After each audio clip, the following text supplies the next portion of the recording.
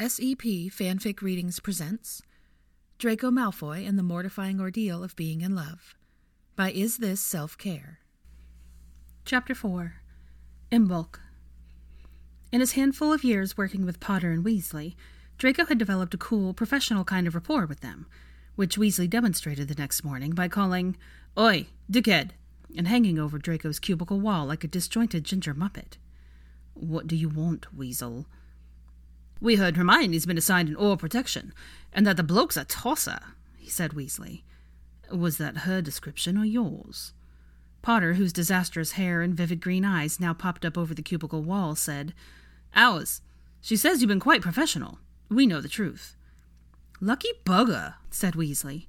"How come Tonks gave us the vampires and you the Hermione minding? You don't even like her."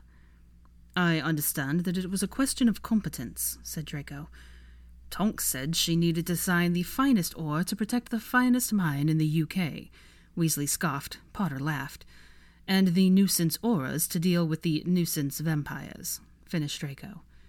"I said no such thing," said Tonks, waddling by in the form of a short, overweight man. "Shouldn't you all be off working? You blatherskites! You're all nuisance auras as far as I'm concerned."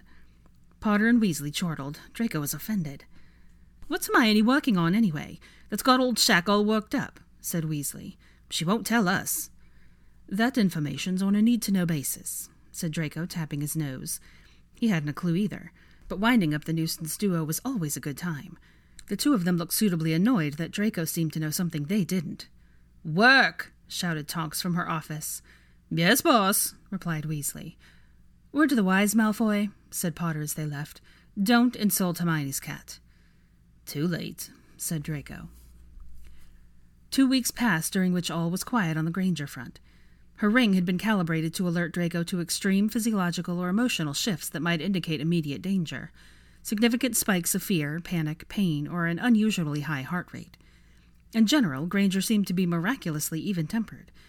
There was one day when Draco's ring tingled at him throughout the morning, signaling that Granger's pulse was elevated at various points, but not quite at the threshold signaling a wild panic. He set it out of his mind and joined Gauguin and a few junior Aurors for a hand-to-hand combat session. Tonks insisted that her Aurors not only maintained their dueling expertise through rigorous practice, but also their abilities as physical fighters. Many had moaned about having to learn to fight like muggles. Tonks had set them straight. A disarmed Aura with hand-to-hand training could still outmaneuver, disarm, or maim an opponent, if he kept his wits about him. A wandless Aura without those things was a very dead Aura. Granger's elevated pulse, the fourth such incident that morning, interrupted Draco's spar. His momentary distraction earned him a solid uppercut from Gauguin. He called for a pause, clutching at his jaw, and used the jotter to send Granger an annoyed message consisting solely of punctuation. Question marks. She responded with a brief note. "Losing a patient." Draco didn't respond, mostly because he didn't know what to say, but also because Gauguin had decided that the break was over and now was attempting to concuss him. A while later, he received the following missive from Granger. "By the way, going out of town tomorrow, just for the day. I know our agreement said 24 hours notice for departures, and this is more like 12. Sorry, it's been hellish." "Where?" was Draco's response. "Somerset," was Granger's. "Why?" "Holiday." "One of those asterisk holidays?" Granger didn't respond, so yes. That evening, while Draco was at dinner, his ring signaled pain, but it wasn't physical pain. It was the heart pain of grief, from somewhere in Cambridgeshire. The poignancy of the feeling surprised him, the sincerity of it. Granger truly was a do-gooder to the core. He supposed that she had gone home and was giving way to the loss of her patient. "Draco, is everything all right?" Draco found himself being observed by thoughtful blue eyes of Narcissa Malfoy. He realized he'd stopped eating when the ghostly grief had suffused his senses. "I'm fine," said Draco, "just thinking about work." Draco hadn't told his mother that he'd requisitioned the Malfoy rings. He was certain that she wouldn't agree with his repurposing, nor with his choice of recipient. He cast about for a safe subject for discussion and remarked on the nicer-than-usual flower arrangement in the center of the table. Floristry was one of his mother's hobbies. "Do you like it?" asked his mother, leaning over to touch a few delicate petals. She seemed in a pensive mood. "It's Imbolc tomorrow." "Imbolc? The word was vaguely familiar to Draco, some pagan festival or other. Narcissa pulled up an already perfectly placed blossom and replaced it even more perfectly in the bouquet. Yes, it marks the end of winter. Your grandmother used to observe the old traditions when I was a little girl. The house would be decorated with snowdrops and daffodils on every surface. We'd have a feast, and we'd feel hopeful knowing that spring was finally on its way. Draco made some polite reply. His mother watched him eat, her own hands folded into her lap. She had something else to say. "What is it?" asked Draco. "Are you going to be home tomorrow? I've got some friends coming for tea." Draco made a few quick calculations. Those few friends would most certainly happen to have lovely and accomplished daughters, who would no doubt come too. His mother had grown rather less subtle about her matchmaking since he'd turned 30. Unfortunately for Narcissa and the eligible young ladies, Draco's own interest in anything longer-term than a dirty weekend escapade in Paris was nil. He'd done the longer-term thing once, a 2-year engagement to Astoria, and it had been sufficient to confirm that, no matter how pure-blooded and well-bred the witch, he wasn't ready for marriage. Granger's note earlier that day offered a convenient lifeline. Draco grimaced and said, "I'll be working. Business in Somerset tomorrow." Granger herself didn't know that she'd have company, and too bad for her. He'd call it a spot check. Her safety against threats, real or imagined by Shacklebolt, was his highest priority after all. Narcissa seemed unsurprised at the ready excuse. "A pity. Next time, then." Dinner concluded, Draco retreated to his chambers, where he took a long bath and nursed his training wounds. His jotter buzzed. He summoned it to find a note from Granger, a delayed response to his earlier question. "Yes, one of the Astric holidays. A sport of sightseeing. I'll turn the ring if I need you." That last sentence was Granger speak for, "I don't need you. Do not come. You are not invited." No doubt she would get shirty when he turned up. The thought elicited an unexpected tingle of amusement. Then something that had been percolating in the back of Draco's mind since dinner clicked into place. He got out of the tub, dried himself off with a few waves of his wand, and summoned Granger's schedule. Tomorrow was, what had his mother said? Imbolc. And that coincided with one of Granger's asterisks. Were there other such interesting coincidences? He ran through the rest of the dates. The next asterisk was a weekend in late March, then one in the beginning of May, then June, then early August. Abuzz with anticipatory triumph, Draco descended to the Manor's library, where he had pulled out a few volumes on Celtic and Germanic pagan traditions. He was right. Granger's dates matched the old calendars. Draco rolled the old words out onto his tongue. Imbolc, Ostara, Beltane, Letha, Lunasa, Mabon, and Samhain. What was Granger up to? Draco was officially intrigued. Draco gave Granger the morning to set out on her Somerset adventure before he joined her. That permitted him an exquisite lie-in, some invigorating flying in the February wind, and the opportunity for a luxurious brunch. He kissed his mother's cheek with sincere regrets about missing tea. Somerset was just far enough from Wiltshire that Draco had to flew into a wizarding pub in Cannington before apparating to Granger's ring. The apparition took a moment longer than usual, with an odd sort of stretch in the final half-second, like it was trying to keep up with its destination. When he arrived, Draco understood why. Granger had been moving at a rather rapid pace, given that she was belting down a country lane in her car. Granger shrieked as Draco materialized in the seat beside her. His head was in the passenger footwell, and his boots were, well, by the feel of it, in Granger's face. It was altogether not his most graceful arrival.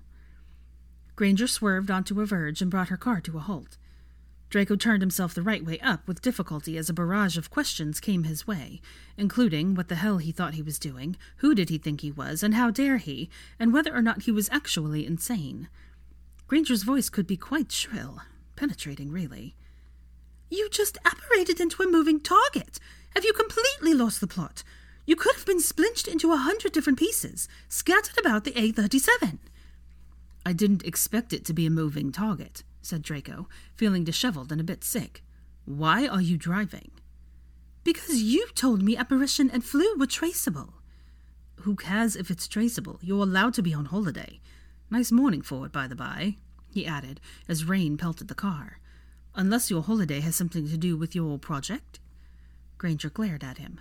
"Aha," said Draco. Seeing that the worst of the fracas had abated, Draco, having spotted a mirror just above Granger's head, swiveled it towards himself. It was the perfect height to check one's hair. Good sorts, Muggles, really. They had their priorities straight. Granger sputtered. "Did you just commandeer my rearview mirror to fix your hair?" "You can have it back in a moment," said Draco. Granger was staring at him with an expression of dislike strong enough to unnerve a lesser man.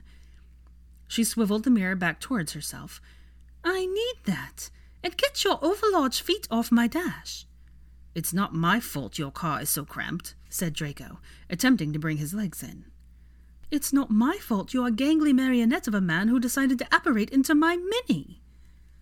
Before Draco had time to register his offense at this unfair comparison, she got to the crux of the issue. "And why are you here?" "I'm conducting a spot check," said Draco. "A spot check," repeated Granger, looking thoroughly unconvinced. "Yes." "And have you established that I'm sound of mind and body?" Draco examined her critically. She seemed sound of body, from what he could see under the hat, anorak scarf, and Muggle walking boots. Soundness of mind was less easy to gauge. There was a sparkle of something dangerous in her eye. "Well," she pushed, "I'm fine, as you can see. You can go away now." Draco decided to take the high road and attempt some honesty. "I'm also using this as a pretext." "A pretext for what?" "Avoiding some unpleasantness at home." "What sort of unpleasantness?" "Relentless sort of witch. My mother is having ladies over for tea." Whatever Granger was expecting, it hadn't been that. A queer expression flashed across her face, as one of holding back laughter. "Ladies over for tea," she repeated. "Yes, what is so funny?" "I thought it'd be something more fearsome." The held-back laughter faded. "Anyway, I don't want to suffer because you're afraid of some ladies. I don't need nor want you hanging about today. I have things to do." "It's Imbolc today," said Draco conversationally. "Did you know?" Granger said nothing, but looked freshly annoyed. "What are you up to in Somerset at Imbolc?" said Draco. "I didn't know you kept the old ways. You don't seem the type for flowers and dancing around poles." When Granger didn't answer him again, Draco settled himself into his seat. "I have assessed the situation, and, since it's obviously to do with your dangerous project, I will be monitoring you today, for your own safety, per item 11 of my recommendations. Don't argue." "I will eject you from this car," said Granger. "You can't do that." "I can. This button here?" said Granger, pointing to a round thing on the dashboard. "It's a safety feature Muggles invented." A whining whistle began to wail through the car, and Granger jumped. "What is that?" "Oh, that," said Draco. "A safety feature wizards invented. I put a sneakoscope in your glove box, as you suggested. You lied to me about the eject button, and I'm hurt." Granger leaned over him and popped open the glove box. "Ow, my knees!" to see that there was indeed a sneakoscope in there. It whistled and flashed for a few moments more. Then, given that there was no more lying going on, it stilled. There was a long silence. Granger pulled back into her seat and leaned her forehead on the steering wheel and appeared to be collecting herself. "Fine," she said at length. "You can stay for the duration of this distressing tea of your mother's. Just don't get in my way." She turned the key and the car's ignition kicked into life. "Put on your seatbelt. Or don't. I suppose I don't care if you die in a gruesome death." The sneakoscope wailed again. Granger swore at it quite colorfully. "What does that button really do?" asked Draco when the row had faded. This innocent question seemed to set Granger off anew. "It used to be my stereo system, until someone's warding messed it up. Now it only plays Austrian folk songs." Draco pressed the button. Austrian folk songs began to play. Granger's hands were tight on the steering wheel as she pulled back onto the road. It was clear that, in her opinion, Draco was the real nuisance Auror. Muggle signposting was excellent. As they made their way down progressively windier country lanes, Draco was able to guess at their final destination with a degree of certainty. "Glastonbury," he said. "Interesting." Granger said nothing. Her displeasure at his presence continued, and she was not hiding it. It mattered little to Draco. A rainy drive through the English countryside with an angry Granger was a refreshing change from the usual 2 small sandwiches and coquettish fortune hunters. Honestly, the winding drive, the Austrian music, the fuming witch, it was absurd. It was amusing. It was fun. Draco reached to press another button on the car's central panel, out of curiosity. Granger slapped his hand away. She had decent reflexes, reflected Draco as he sucked on his stinging knuckles. Instead of driving down the street that led into the town of Glastonbury proper, Granger made a detour to a car park at the edge of the forest. There, a footpath wound into the woodland, rather soaked and frosty-looking at this time of year. "What's this?" asked Draco.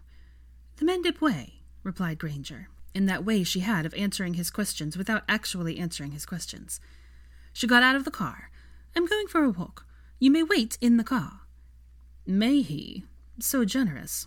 Draco, after a brief struggle with the handle, let himself out of the vehicle. He withheld groans as he stamped some feeling back into his legs. Granger observed his emergence from the Mini with her hands on her hips.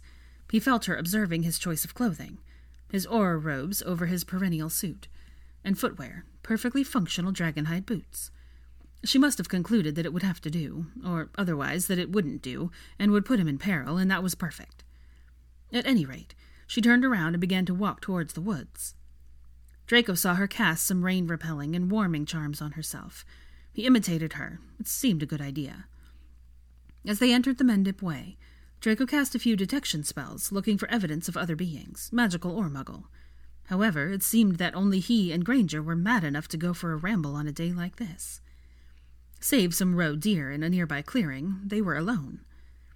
Satisfied that no madmen were about to volt out and attack Granger, Draco caught up to her in a few long strides. It quickly became obvious that this wasn't just a walk for Granger's health. She was looking for something. Or several somethings. She peered into the underbrush, touched the trunks of trees, gently caught the fronds of ferns in her palm, and studied them. She took nothing, however, and so quashed any theories about ingredient gathering that Draco might have been entertaining. They progressed in this manner for a good half-hour, marked by a pause to refresh their fading impervious charms. Finally, Granger stopped and pulled out a list. Draco unashamedly peeked over her shoulders. Singing sedge, greater bladderwort, royal fern, Ophioglossum vulgatum, wood sorrel, mellifluous honeywort, Helianthemum apenninum, Helianthemum nuliarium, spiny resthero, tassel moss. Granger used her wand to cross out the majority of the list. Only the tassel moss remained. "What's tassel moss?" asked Draco. Granger flinched away from him. Apparently she'd been so much in her own head that she'd quite forgotten that Draco was there, much less noticed that he was skulking over her shoulder. Her hand flew to her fast-beating heart. Draco felt faint echoes of it through the ring. He expected to be told off. However, her bad mood seemed to have been replaced by tentative excitement related to the list. "One of the rare mosses in this part of England," said Granger. "Why are you looking for it?" Granger began to walk again. Her attention focused this time, on dead logs, old stumps, and other likely habitats. "Because it will confirm that I'm in the right place." "The right place for what?" Granger waved the question away. "I'm merely confirming a theory." "What theory?" Draco, too, could be relentless. "Something related to my project," said Granger with irritating ambiguity. "What's moss got to do with your chimera cells or whatever?" "Nothing. At least, not directly." She turned to look at him through the rain, as though to gauge what was worth telling him. "I'm retracing the steps of an old, long-forgotten witch whose work included, amongst many other things, descriptions of certain sacred sites in the British Isles." "So, the Vale of Avalon?" "Specifically, Glastonbury's Wells. Or at least, that's my educated guess. Not much of her work is still extant today. All we have are fragments. She tended to wax lyrically on flora, which helps me narrow down possible locations by cross-referencing the rarer plants. Of course, she was writing hundreds of years ago, so things may have changed a bit. But few places on the island would support both singing sedge and mellifluous honeywort. They typically thrive in radically different ecosystems, as you no doubt know." No, Draco didn't know. In fact, he'd never even heard of these plants, but he nodded instead of admitting it. When Draco next looked up, for a heart-stopping moment, Granger had disappeared. He snatched his wand. Then he saw her backside poking over the edge of the path. She was on her hands and knees examining a rather wet ditch. Whatever had caught her eye, it wasn't what she was looking for. She regained her feet. She didn't look disappointed, however. She looked determined, and muddy. "Tassel moss looks as you'd imagine," said Granger. "Tiny tassels across the top. It's the sporangia, usually big in the genus. They turn pink in the summer. Of course, we're a little too early for that." Was this woman a genius at herbology on top of everything else? Draco wondered how much of Potter and Weasley's limited scholarly success was due to absorbing her knowledge by intellectual osmosis. She was, frankly, overwhelming.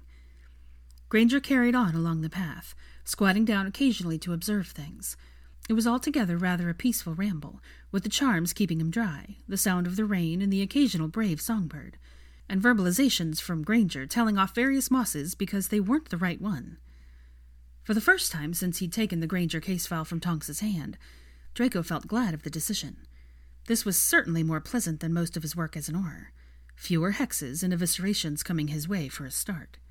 And, bonus, it got him out of tea with the ladies, and promised many more opportunities to do so. That set would be tut-tutting at Granger over their teacups. Granger with her hat askew, her face smeared with dirt, clambering about in ditches instead of finding herself a rich husband. But she was apparently doing something great for wizardkind, and what, pray, had they achieved? "I think I found it," called Granger.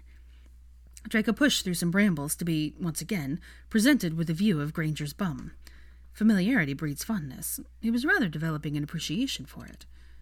For reasons known only to herself, Granger had all but pressed her face into a patch of moss and was breathing deeply into it. "Granger, what—" "It's meant to smell like candy floss, and it does," said Granger, rising with a leap. There was dirt on the tip of her nose.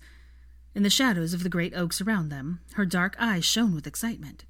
A curl of hair clung damply to her lip. Her cheeks were pinched pink by the February wind. Her smile flashed at him, a brief, rare thing. Draco realized with a shock that Granger was pretty. She clapped her hands together and squealed at the clump of moss, as though it was a treasure worth thousands upon thousands of galleons.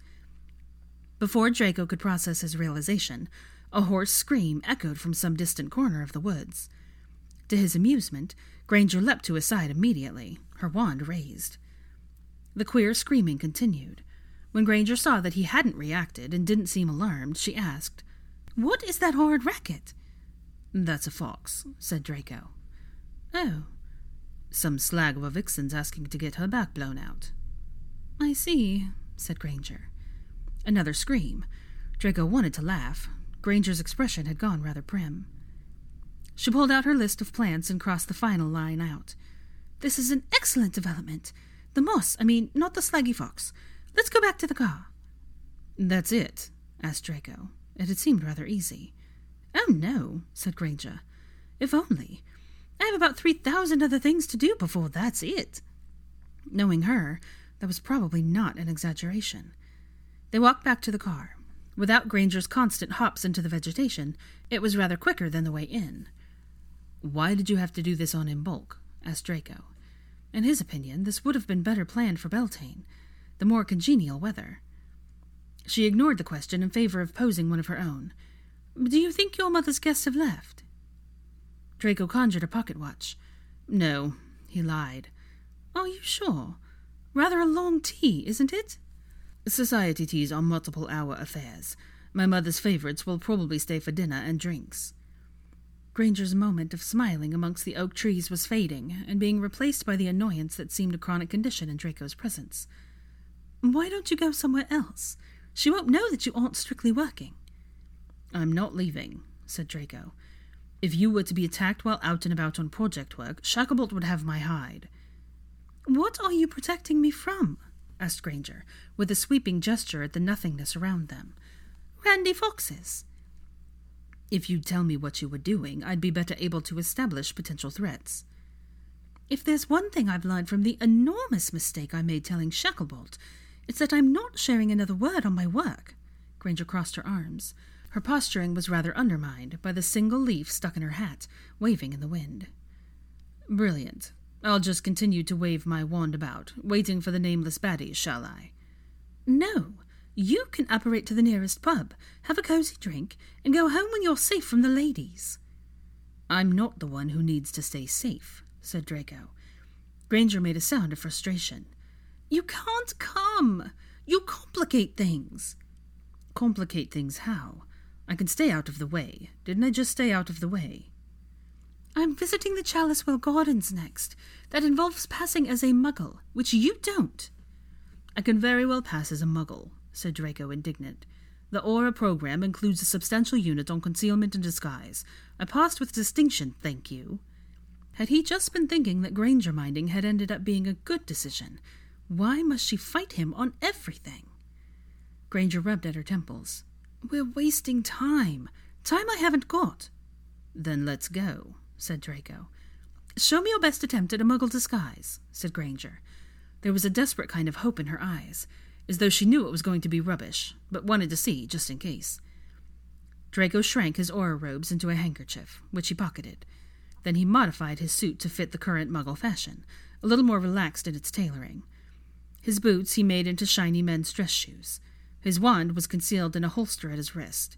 His hair he didn't touch. It was the height of perfection, magical or muggle. And? He asked, rotating slowly under Granger's critical gaze. It'd be ideal if we were going to the Dorchester for dinner, said Granger. She sighed.